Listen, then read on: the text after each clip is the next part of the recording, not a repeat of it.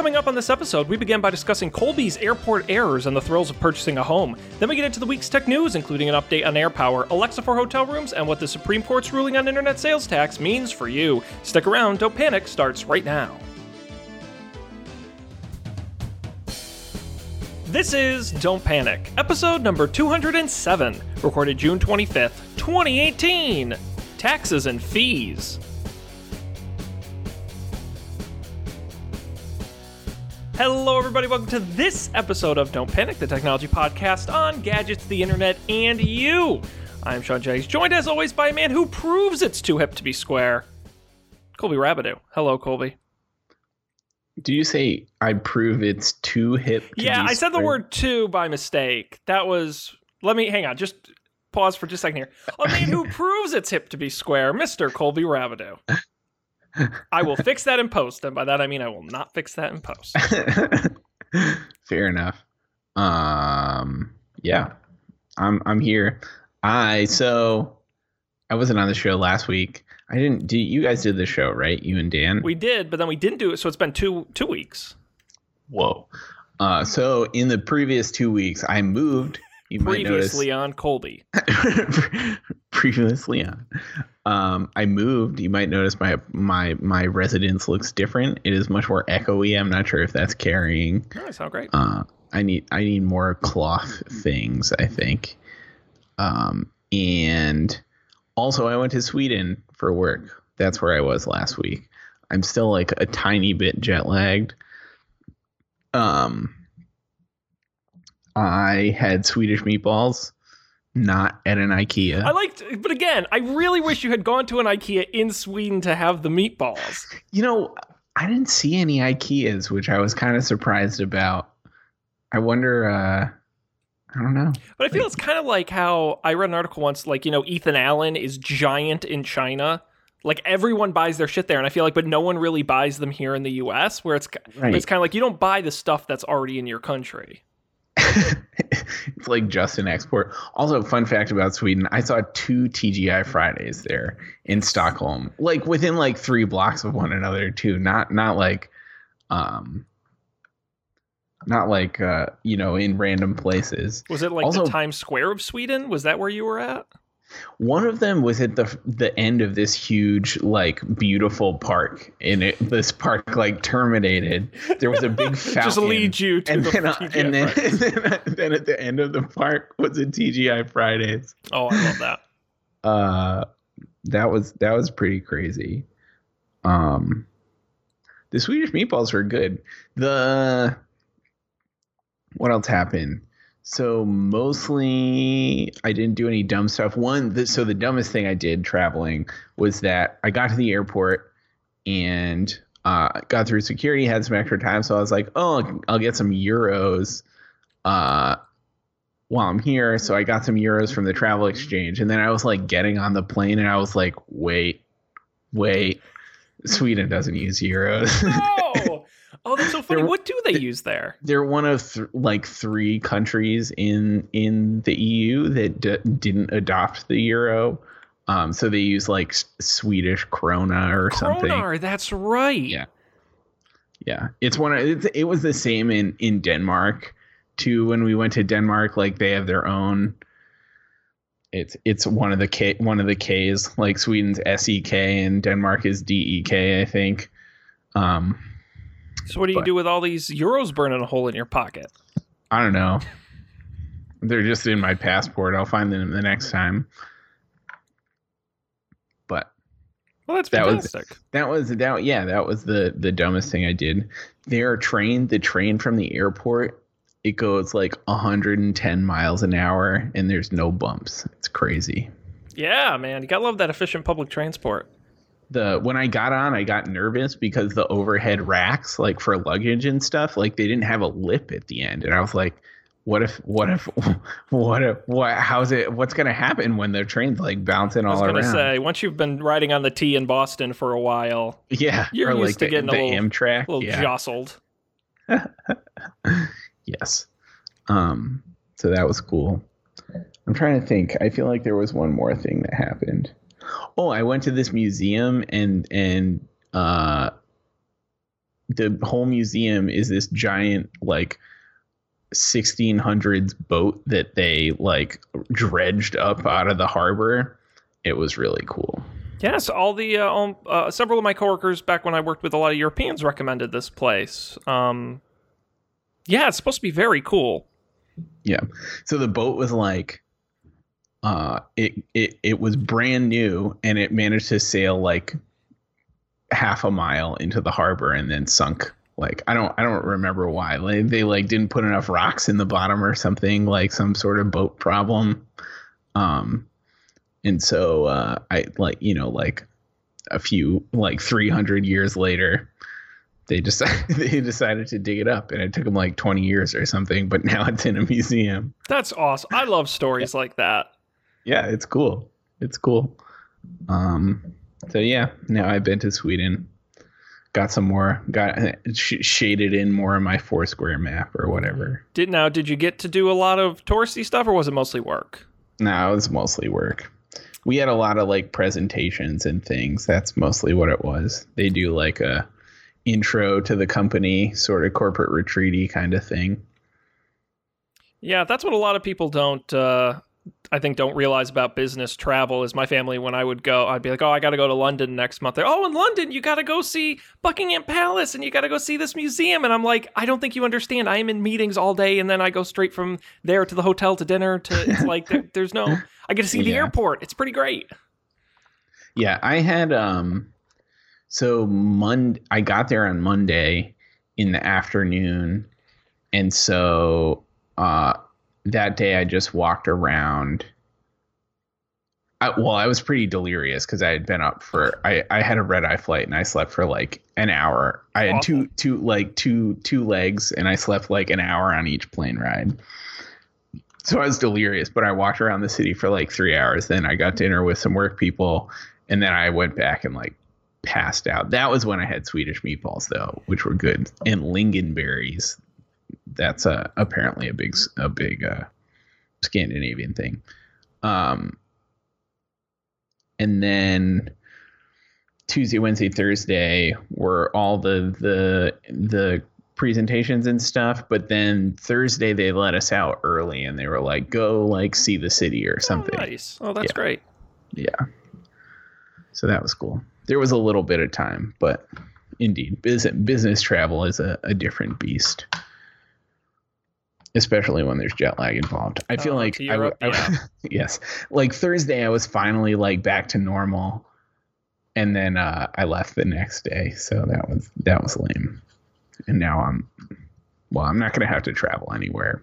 But I will say, the longest business trip I did was 10 days over there, and I still didn't really get used to it. Even after 10 days, it was still not quite right. I mean, I don't know. It's different per person, but I do wonder how long it truly takes to get adjusted. I think one of the weirdest parts is like there are still like people back here you can talk to. Like we use Slack at work, and like Slack is exploding at like 10 o'clock at night because it's only 4 p.m. Yep. Which is crazy. So I kept having to remember to put on my like snooze notifications because it was just out of control. You should just reply, "Don't you know? I'm asleep. I'm unavailable. Damn it." Yep. Yeah. Indeed. Well, good. Well, we're thrilled to have you back. And in your cool new place. Yes, I'm thrilled to be back. Having a dishwasher is great. Oh my God! You can never go back. You can never go back. Well, interestingly enough, I had a dishwasher, and then I moved to a place without a dishwasher, and now I'm back in a place with a dishwasher. And is that gas or electric on the stove? It's electric. Well, that's not the worst. It's kind of the worst. It's just really slow, and like I keep forgetting that you have to like move the pan when you're done, which is so tough. Man, I feel for you. My heart breaks. Yeah, I know. It's rough. another stupid problem that I have now that I have a dishwasher is like in my old place, I didn't have a dishwasher or sink or counter space. So I had to like wash dishes immediately. So like only having the 4 plates that I have was fine because I had to wash them right away. But now I put them in the dishwasher. I'm like, shit, I don't have any more plates. They're all in the dishwasher because I only have 4. I do feel like I run my dishwasher probably more often than I should because of that problem, which isn't great, but I'm like, it's like, it's not completely full, but you know, I also don't have any plates or silverware or cooking implements. I might just get some more plates. Yeah. The biggest thing that helped me there is non-dishwasher safe stuff. Because now a lot of my nice pots and pans and stuff they're hand wash only. True. And so I kind of have to wash them. I don't have a choice. Yeah. So yeah, those non-stick pans. Oh, they're lovely, but they're a lot of work. That's true. Indeed, Sean. Indeed. What's new with you? Did you buy a house yet? Well, you know, it's not really super broad news, but no one watches the show anyway. Yes, I'm in the process of buying a house. I picked a house and I'm in the process of buying it. It's very exciting. God. Yes. I won't reveal the address or even the town on the air. I will tell you afterwards, but I will flash up a picture because I don't think it's going to give it away too much. So if you're watching the video version, you get to see that house right there. Oh, whoa. Yep, I like the shrubs. I might have to remove them. They're a termite risk. But anyway, that's another story. So no, I'm in the process. The paperwork is on its way through. We had the inspection last week. It found a few interesting things. So we're meeting with a contractor tomorrow to figure out who's going to pay for it. So a little bit of a snag there, but all things considered, I'll be in by mid-August. So if things close. The termite, you said there's a termite problem and that's the little bit of a snag? No, that's unrelated. No, actually what I learned, maybe there's homeowners who watch us or soon to be homeowners. Maybe this is interesting. The way termites get in your house, do you know this? Is that termites apparently can't really be exposed to the elements. That's why they like being in wood and other shit. It kills them. Yeah. And so they can't just like crawl up to your house.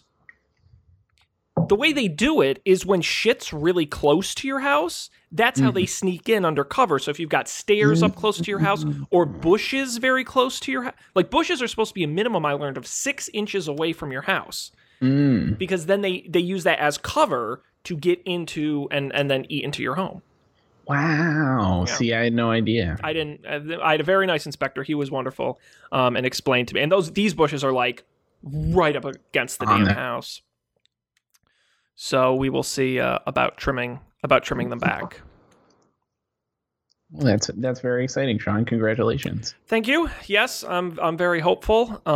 There's a giant crack in the ceiling I have to have the contractor look at. So someone decided to take a chunk out of a supporting wall. So we'll see how big of a fix that's going to be. But other than that, it's moving along. So it is quite exciting. You're becoming a real boy. Well, you know, Colby, you and I with our deluxe apartments here, you know, it's a big commitment, but we'll see how it goes. That is true. That is true. You know, wow. When I told Dan how much I paid for it, he was like, "Oh my God, you can get a whole house for that there? I can't even imagine. I couldn't even get a storage closet for that in New York City." And buddy, that's where you live, man. I can't do much for you in that case. That is true. That's for sure. But yeah, so it's all good stuff. It's all good stuff, I have to say. Dan is obviously not here this week. We kind of went a good chunk of the show without mentioning it, but no, Dan is not here this week. He is traveling, having a nice time. I saw he posted a picture from the Napa Valley, so he is out and about and having a very nice time, and we wish him all the best. He will hopefully be back next week. But Colby, why don't we roll into the tech news of the week? We've got some interesting. It's actually a good mix of stories, I think, this week in the rundown.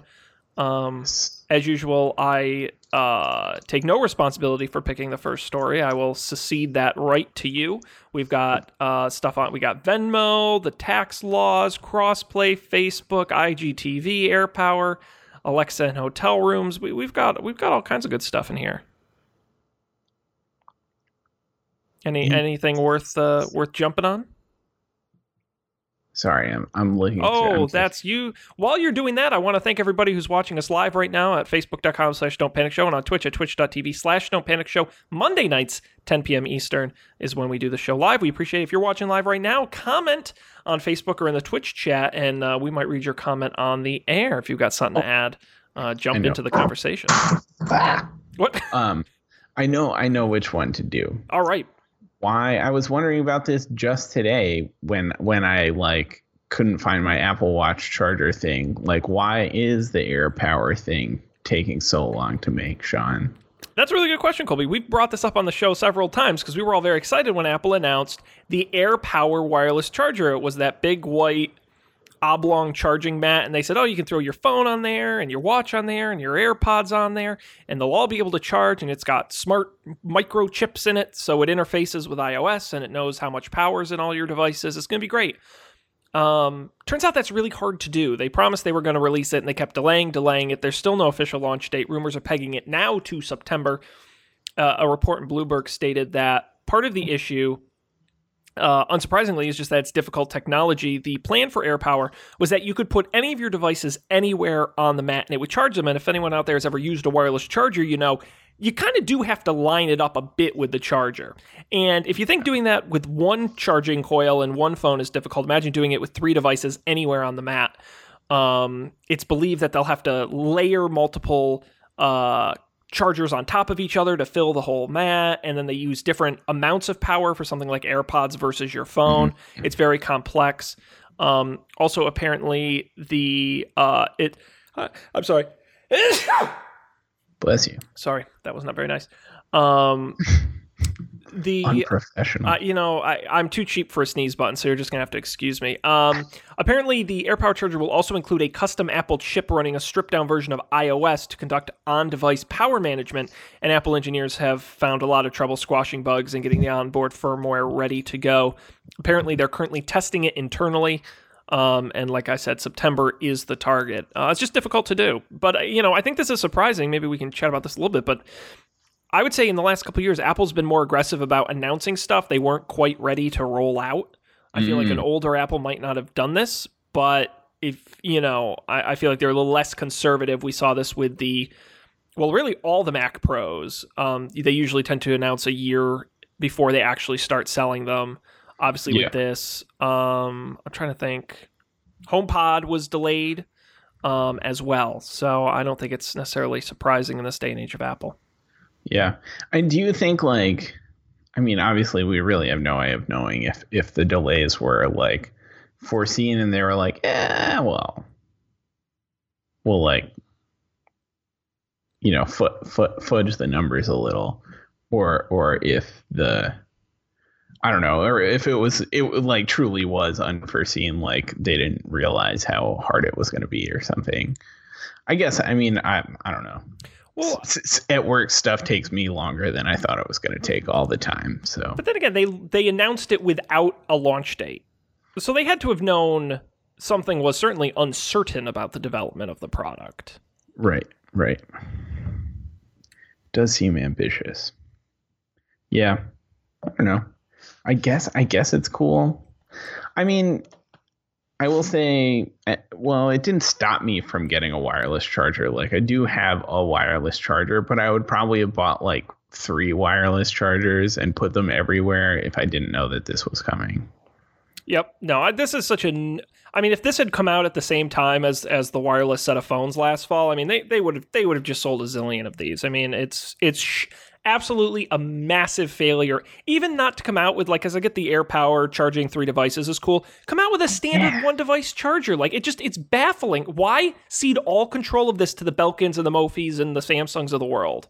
It's crazy. Even honestly, even if they had an Apple Pad that worked with the watch, because the watch will sort of on and off work with some third-party wireless chargers sometimes if the wind is right, but mostly it doesn't. If there was one, even if it was just 1 device at a time, that would be fine for me. I don't charge my watch and my phone at the same time. Yeah. You're right, Sean. It's crazy. And especially because they announced, I think at the same event last September, that the AirPods were going to get a wireless-enabled charging case, and that also has not been rolled out. And I'm assuming this is part of the reason why, because there's nothing that will really charge it. Yeah. Man.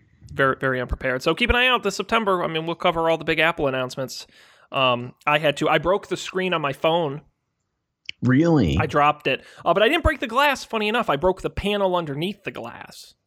Ooh. Which I literally joked like the day before, man, the glass on this thing is like indestructible. And then I dropped it and broke the panel. I had to go wait 2 hours at the Apple store for them to fix it, but it was covered by AppleCare. But I also learned, I forgot I got the Apple Upgrade program, which is great. New phones in September. What a treat. Oh, yeah. And I gotta decide whether or not to go to the X or not.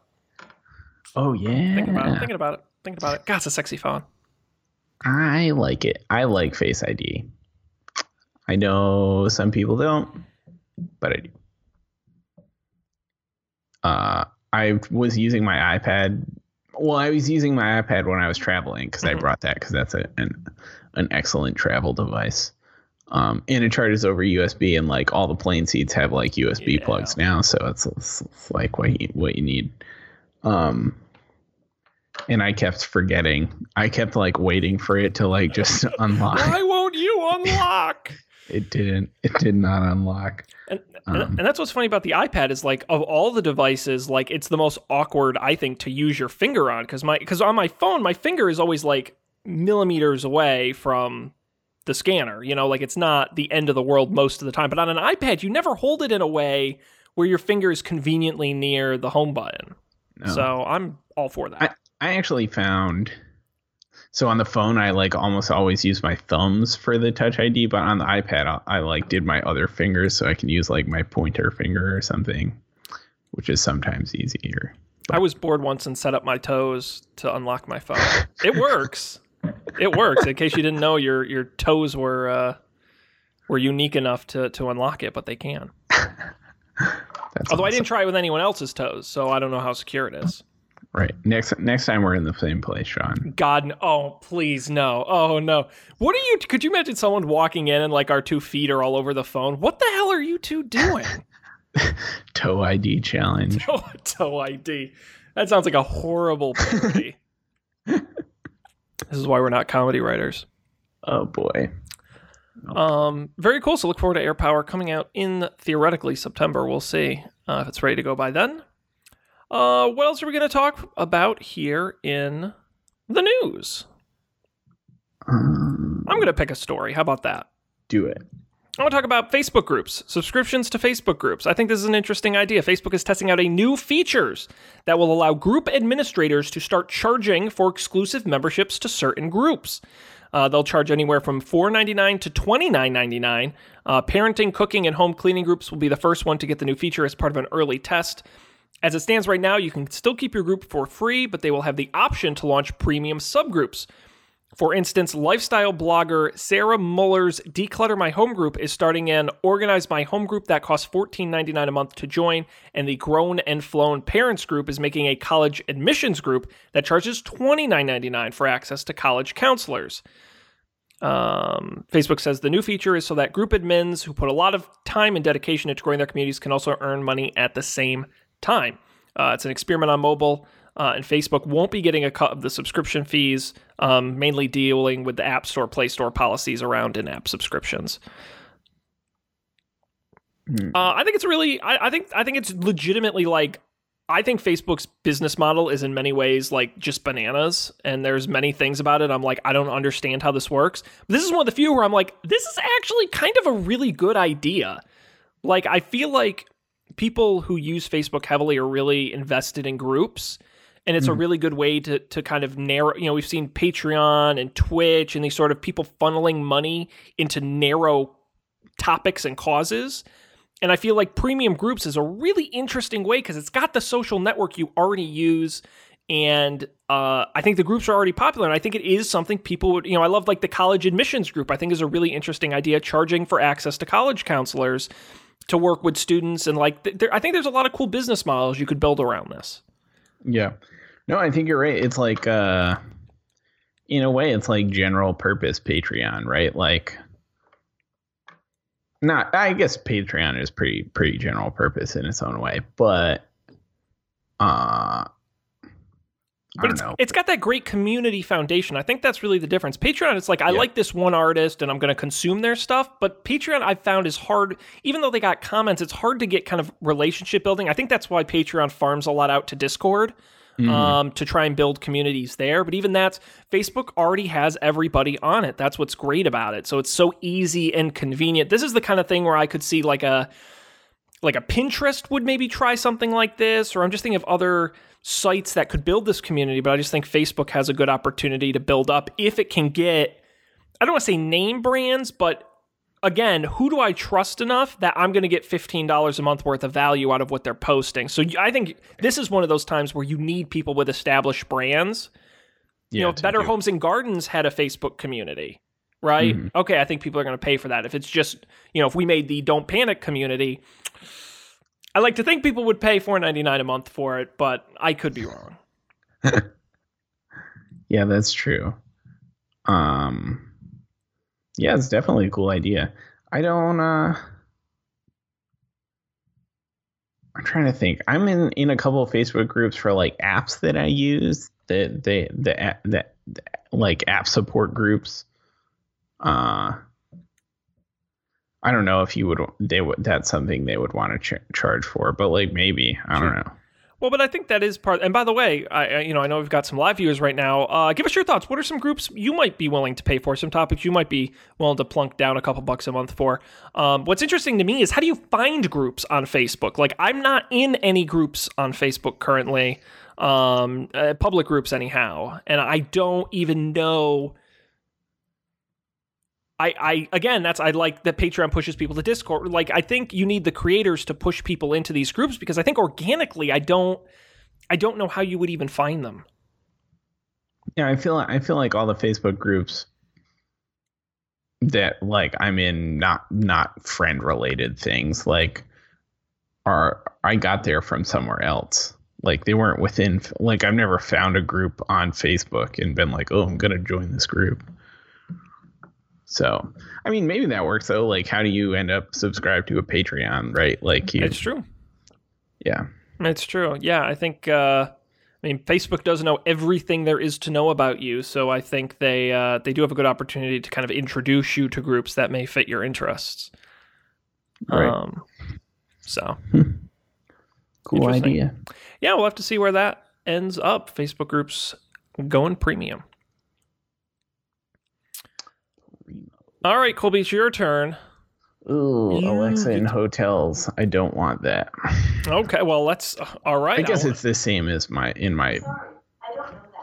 Yeah, we can't say that. Earlier mine went off. I muted it. We're not saying that word. I'm gonna try very hard to speak around it. She who must not be named. Exactly. Amazon is introducing what they call Alexa for hospitality, a special version of the company's voice assistant that will be distributed on an invitation basis to hotels, vacation rental spaces, and other locations starting today. It will be customized and tailored to each individual hospitality location, so guests will be able to do things like order room service, request a housekeeping visit, or adjust room controls like the thermostat, blinds, lights, etc., using the Echo in their room. They can also ask location-specific questions, such as what time the hotel pool closes or where the fitness center is.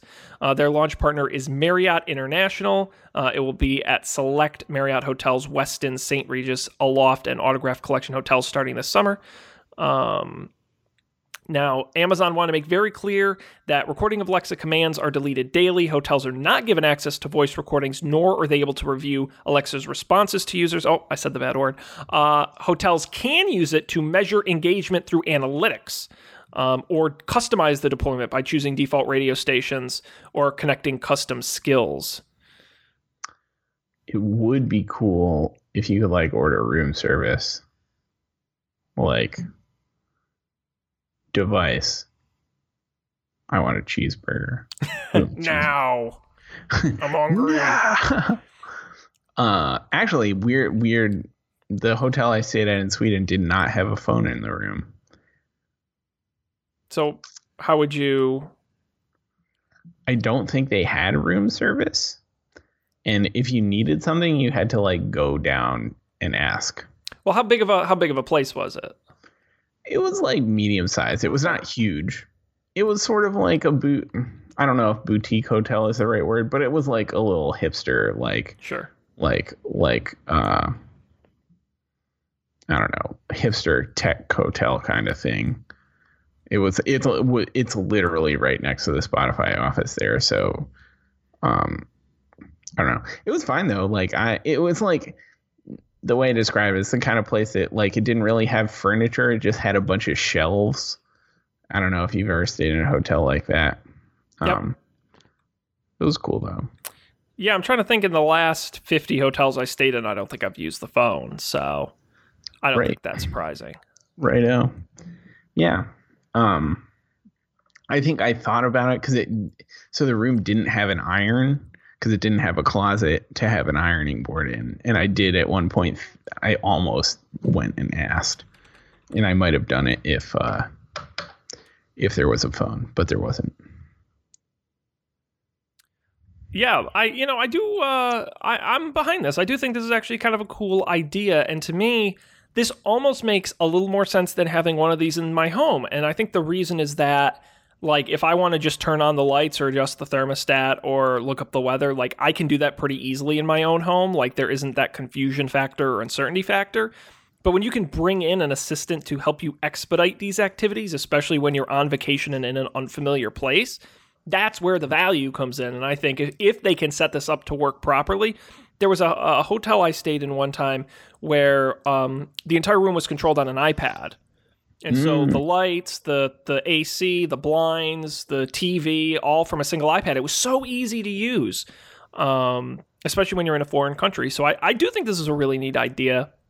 And I think, assuming the integration is easy to use, I do think people would be willing to use it. I don't, you can just hit the mute button if you don't want to participate. I would assume, maybe I'm wrong, if not, they should default mute it when you enter the room, and then you unmute it to use it the first time, which I think would be kind of a fair idea. Yeah. But I think it's I think it's a good idea. Amazon also says that soon users will be able to temporarily link their own Amazon account with these hotel echoes. So you'll have access to your music subscription from Amazon Music or Spotify or your audiobooks from Audible. And when you check out, it automatically disconnects it from the in-room device, which I think is an even better cool idea because you can just say, play my station, and it'll know you. That is neat. That's cool. Yeah. I guess I feel less weird about it. Yeah, I mean, I'll be curious how the actual implementation rolls out. I mean, one of my few good Twitter ideas I've ever had that got some pickup was that someone like a Netflix or a Roku or an Amazon should donate a bunch of Fire TV sticks or Roku sticks to hotels. I think hotels are a great place for tech companies to sort of get their products out there, get them in the hands of users, especially those who aren't familiar with them, and so they can see the value. If you're a Hulu or somebody and you want millions of people to try out your product, give it away free in hotel rooms. People got nothing else to do, but hey, a lot of time people are killing time in hotel rooms. It's a great opportunity to let them play with your technology. Yeah, that's true. That's like, I feel like I've heard of people who have like a Chromecast that they use purely to, like, they take it around with them on vacation. And so instead of like worrying about, I don't know, like trying to watch like cable TV in a hotel room, you just pop in your Chromecast and connect to the hotel Wi-Fi. I guess that assumes you can get your Chromecast on the hotel Wi-Fi, but if you can. Or does it work? I used to travel with my Roku streaming stick, and they have a special feature designed to let you hook up easily to those password-protected hotel Wi-Fis. I had no idea how it worked, but it did work. And it was very great to travel with. Domestically, internationally, it's a problem because then you can't get certain Netflix shows you Dutch Netflix, and it's a problem. But domestically, it's great. It was a really nice thing to have. HBO does not work in Sweden. Nope. It's the home box office for a reason, Colby. You watch it at home. And homes are only in America. Yes, exactly. None of these. What do they have over there? Yurts? I don't know. That's not very nice. I know we have a lot of Swedish viewers. Don't want to upset them. And thank you, Colby. You can maybe have a look at our next story while you're doing that. Thanks to Donald and Rob and Woj, and just all the great people who are commenting on Facebook. Thank you guys for joining us this evening. If you're new to the show, we appreciate you being here. Yeah, where are we gonna go next? How are we doing on time here? Let's check. We got time for another story. You betcha. Venmo debit cards. Venmo debit cards. Yeah, absolutely. We can talk about this. Venmo. It's that neat service you use to pay your friends when you go out to dinner. Well, now they're entering the real world with a MasterCard. It's similar to Square. Square kind of rolled out a similar thing a while ago, but now it's in... they've been testing it for a while, the physical card. Now it's being rolled out to more users, and it is a MasterCard. So essentially use your Venmo account as a debit account. It's got a secure chip in it, and you'll be able to use it for contactless payments as well. There's no fee for signing up to the card, and it's only available in the United States. But the way it will work is like a debit account. So when you use it, it'll just take it out of your Venmo balance. The card is in limited release, but they're trying to move people off the wait list. They said the card should arrive in 5 to 7 days after it's been approved. It can only be used in the US. Regular purchases don't have any fees, but there is a $2.50 fee if you want to withdraw money from your Venmo account using an ATM. Nice. Yeah. That's cool. I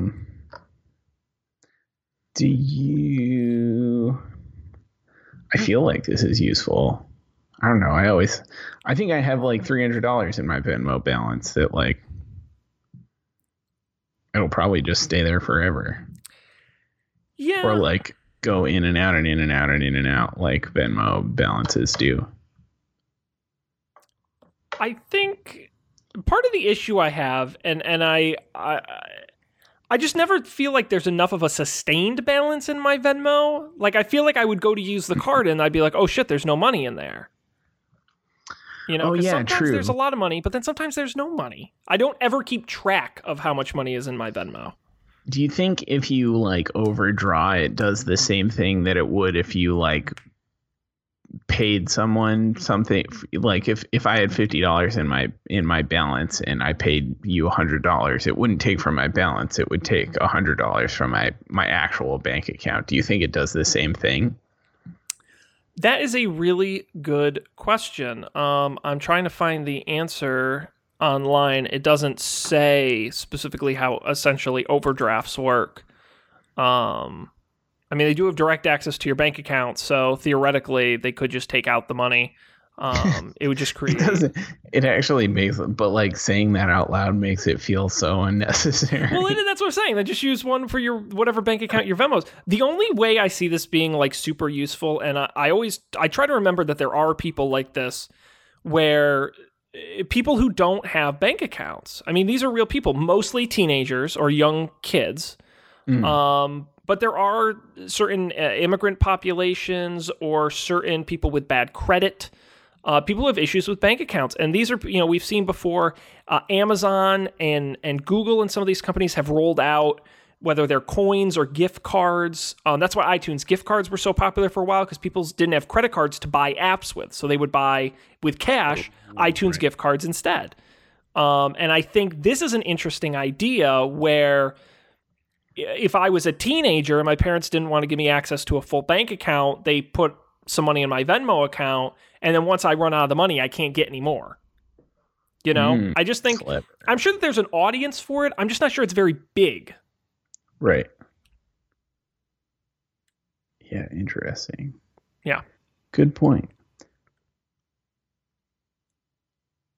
Yeah, I don't know. I guess a lot of it depends on like how the nitty-gritty of how it actually works. Like, does it withdraw from the bank account or does it not? Like, can you just like put cash on it or can you not? Like, all those things could be cool. Well, I already run into this problem now. So the way we were talking before we got on the show about managing budgets as being adults with a limited amount of finances and fancy expensive living places. And the way I ended up doing my budget was I have my regular bank account and then I have a simple bank account. And my paychecks don't deposit into my simple account. They deposit into my classic bank account. I use my simple account for certain types of purchases, groceries, gas, food, those sorts of purchases. But I have to manually deposit money into the simple account. And so I'll do a couple $100 at a time and I'll go through it and I'll deposit more. But I have to remember to put more money into that account because I have gone to use the card and have forgotten, oh shit, there's no money in that account. And Simple, thankfully, doesn't charge any overdraft fees. So then I just put more money in and it's not a problem. And I use that to separate my expenses for budgeting. But that's kind of what I see the issue with this being is that because no one's getting their paychecks deposited into Venmo. Like this isn't, although theoretically, now that I say that in this new economy, theoretically somebody, especially if you're kind of like in the gig economy space where someone's paying you to do something, theoretically you could transfer a lot of your money through Venmo. Mm. Yeah, I mean, you could get paid via Venmo or like Square Cash, right? Yeah. It's not that crazy. Or like, does Square do... I mean, businesses use Square, right? Like, can you have a business Square card? You can have a personal one. I don't know if you can do their cash card for personal use, but that's a good question. I don't know if they have a business version of that. I'm sure they do. Yeah. Because they do microloans now, I think. So I'd assume they do a credit as well. Makes sense. Yeah, this is probably for the hardcore Venmo user. Someone who most of their finances, whether it's paying people or getting money, goes through Venmo. And in that case, I think it makes a lot of sense because you're going to keep a hefty balance there. For us, right? Probably not. Actually, like speaking of not keeping a hefty balance, I've been using Square Cash lately, and one of the great features that they have now that I don't think Venmo does is they have like auto deposit. So like you can there's like a toggle and like within like 3 days or something, any money that gets put in your Square Cash will get deposited in your bank account. See, that's interesting. I bet Venmo would hate that. I would assume they want you to keep a balance in the app. You would think Square would too, but maybe that's how they're trying to differentiate. And they definitely got to, and I'm 100% certain they have to pay some sort of fee to transfer that money. I don't know to whom because it's very complicated, but yeah, that's a really interesting approach for Square to take. But I like it. I think there's like 2 tiers for the Square thing. There's one you can do it and it deposits immediately. Like as soon as you receive a payment, it deposits immediately, but they charge you a percentage fee for that. Yep. But then if you're willing to wait a couple of days, you can do it. It'll just do it automatically without charging you a fee. Well, Venmo was testing that out for a while. I don't know if they still are, where you could do an instant transfer for like 50 cents or something like that. It was like 25, 50 cents versus whatever the delay period was. Right. Very cool. Yeah. So there you go. We've got that.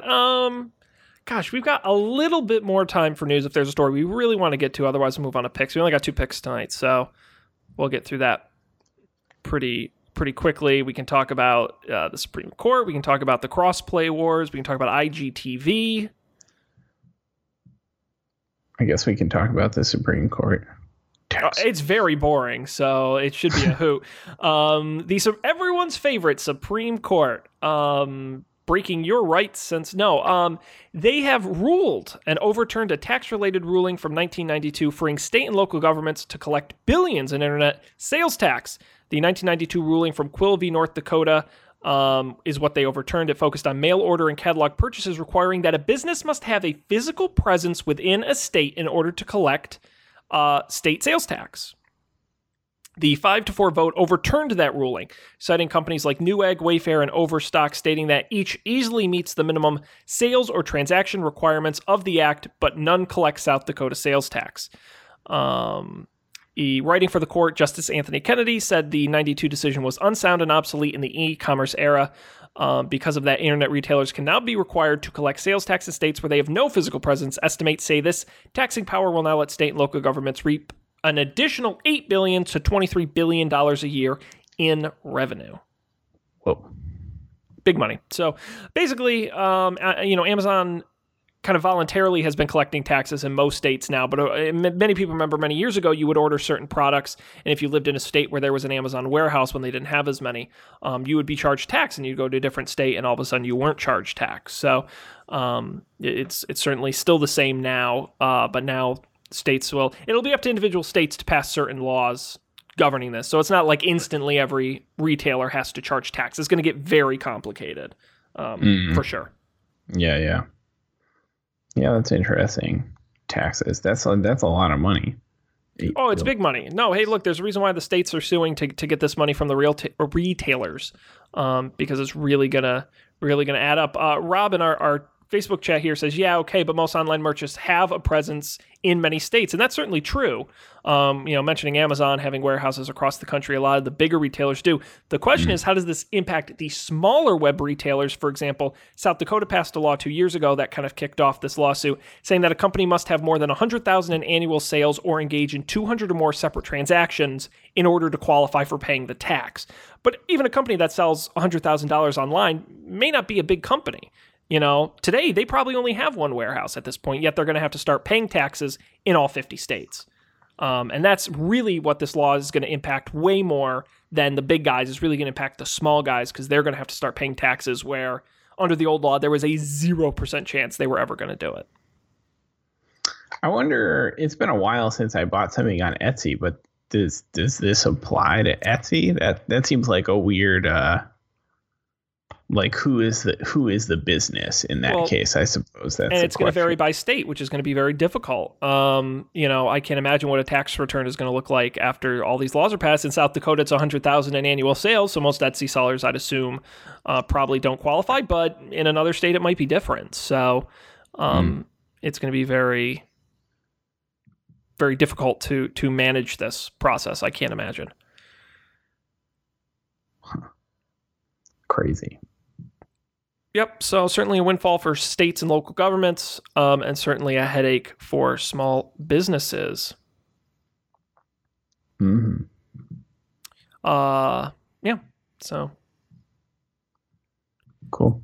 There is that. Alrighty, well, why don't we go ahead and move on to picks? This is the part of the show where we each bring something we want to share with the world, something we've used and or enjoyed. Sometimes they're tech-related. Sometimes they're not. We've got a couple of interesting ones this week. Colby, I'm going to start by asking you a question. Do you have a stand for your Apple Watch charger? No, you just plop it on the counter, the little disc. I started with that, obviously, because that's what your watch comes with, but it never feels right laying the watch down with the band on there, and I Googled like crazy for all these different stands, and I was going to go to Etsy and get some like fancy custom craft one, and I'm like, that seems like a hassle, and a lot of them like the Wirecutter pick, for example, it lays it really low to the counter or to wherever the charger is. And I'm like, well, that's basically the same as what I already have. Like, you're not really adding a lot of value. And so I gambled and I picked this one kind of randomly on Amazon. Spigen, who you may know, I've had some of their phone cases before. They make a lot of phone and device accessories. This is their Apple Watch stand S330. I'll throw it up on the screen here for the folks watching the video version, in silver. What I like about it, it props the watch up pretty significantly off the ground, so it sort of hangs there. My old Pebble charger worked the same way. The other thing I like about this is it has an extremely wide base. It is almost impossible to knock this thing over, which is awesome, because my old Pebble one I knocked over all the time because it was very lightweight. It's solid metal, it's a little hefty, but its grip's good and it doesn't tip over. And the best part is it's $9.99, so it was very cheap. I didn't have to break the bank. I wish it came in more colors, because I don't really like the bright gray. I would have rather had it in like a space gray or a black. But all things considered, it's a really nice charger. And my phone, the watch sits really nice on it, and I've been very satisfied. So it's the Spigen Apple Watch stand S330 with aluminum body, $9.99. We'll have the link on our website after the show. This is cool. I might have to check this out. Yeah, I think it's, and honestly, my original plan, I was going to order like 5 different stands and returns the ones I didn't like, and I'm like, I'll just buy one, and I ended up liking it. So, but there are a million of them on Amazon. I mean, in all shapes and sizes and colors and materials, and, you're kind of rolling the dice. So, yeah, give it a shot. Nice. Colby, what do you got? Yeah, so I have a travel related one. As we talked about before, I was in Sweden last week, so I had to come back and go through customs to get back in. I don't have global entry, not a fancy person. But allegedly, so I didn't know this at the time. I have not used this thing.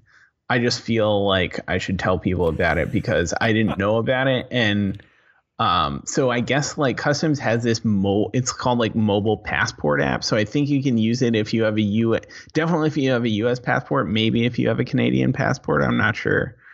But it's an app that you download on your phone. And if you've been through Customs in the recent past, it's like a 2-step process, right? You like get in line and you go to like the kiosk things, and the kiosks ask you the same questions that you just answered on the form that you filled out on the plane. And then it takes a picture of your face and like prints you out a little receipt. And then you get in the next line and you go talk to a person. So this thing lets you skip the kiosk line. And so it asks you the same questions. You like I did some of it. I like played around with it. You like scan your passport and it like just pulls your information off the passport, which was cool. I think it makes you take a picture of yourself too. So you take a selfie. But then instead of waiting in the line with all the gajillion people waiting in line, you go in the special mobile passport line, and there are like a quarter of the people in that line. Purely anecdotally, the one time I've gone through Customs in the last 3 years, the mobile passport line was much shorter than the one that I waited in. So if you are coming back into the U.S. and have to go through Customs so I don't know if it's at every airport. It might be 25 airports at the moment, yeah. But most of the major ones. Right. 25 airports, and also if you're taking a cruise into Fort Lauderdale. So yeah, this is available, and the mobile passport line was drastically shorter than the traditional one. So check it out. Yeah, I mean this is a fantastic idea. It's a little as I'm reading this, I'm like, I'm a Global Entry member, so which is the TSA but you go the next level where you get expedited customs. I don't even have to do a form, because I've already pre-done everything, and they just take your fingerprints and you breeze right through. But this seems almost as fast without having to do all the background check shit you have to do for Global Entry. But the thing about Global Entry is if you're getting TSA pre-check anyway, it's only like $20 or $30 more to go to Global Entry, and it's good for 5 years. Interesting. So it's kind of like, I don't understand why they have both. Oh, why they have both? I mean, I guess I do, because a lot of people just don't want the hassle of having to do Global Entry. Yeah. And anyone can use this, right? You don't have to be pre-check or anything to do it. If I had learned about this like a couple of hours before I did, like I would have been able to use this. As far as I can tell, like it's just they replace that kiosk thing with the app. Yep. So like you still do the same thing where you go and talk to the person at the desk. But I assume the person at the desk can just like pull up your shit on their computer instead of you handing them a receipt or something. Yep. Yeah. Hey, look, anything to make the process. I don't know traditionally how busy Boston gets, but living in Houston, which is a huge international airport, some of the lines for customs are just out of control. So I think this is really neat. I believe it. Yeah, it's available on Android and iOS. Absolutely, the Mobile Passport app, the one officially authorized by Customs and Border Patrol. Check it out. Very nice. Oh boy, a couple of really useful picks. Rarely does that happen. So practical. Wonderful. Well, that I think more or less wraps up the show, Colby. Unless you got anything else you'd like to. No, I haven't watched the Westworld finale, so we can't do a Westworld minute. Yeah, can I be honest with you, Colby? And I kind of clued Dan into this last week, but I haven't seen the last 3 episodes of Westworld because oh my god, I got burned out. Like I literally stopped. Oh, no. I think the last time we talked, so I didn't see the Ghost Nation episode or anything after that, and I am just so fucking burnt out on Westworld. The Ghost Nation one was so good. I know. I will eventually catch up. I'm gonna hold you to that, Sean. But the keyword being eventually. Eventually, I will catch. Right before the season 3 premiere, I will catch up. No, eventually I'll watch them. But it's just that show it absolutely kills me. But anyway, no Westworld minute. No, we will begin the wrap-up process here. First of all, let me thank everybody who joined us live. It was great. We had a bunch of new folks in the chat room. Hope you had as much fun as we did, Rob and Donald, and there were too many people to remember everybody's name, but thank you for joining us. As I mentioned, we do the show live Monday nights at 10 p.m. Eastern on Facebook and on Twitch, and you can join us in the chat there. If you didn't get to join us live, you can always get the recorded versions on our website, don'tpanic.io. We've got the audio, the video, and our picks are always listed there. So if you don't remember, we'll have the exact links on the website. You can check it out there. You can also subscribe to the show anywhere you get podcasts, Apple Podcasts, Overcast, any of those apps, we're there. And you can get the video version on YouTube as well. Subscribe there. And you can contact us at Don't Panic Show on Twitter, and you can email us don'tpanicshow@gmail.com. Let's see. What else am I forgetting? I will very briefly plug Up for Debate, the show I do with Matt. We just did an episode this past week all on the great outdoors and fun activities you can do outside. Camping, fishing, hiking, hunting, the whole 9 yards. We talked about it. Basically, we don't know anything about any of it because we don't go outside. So it was a real hoot.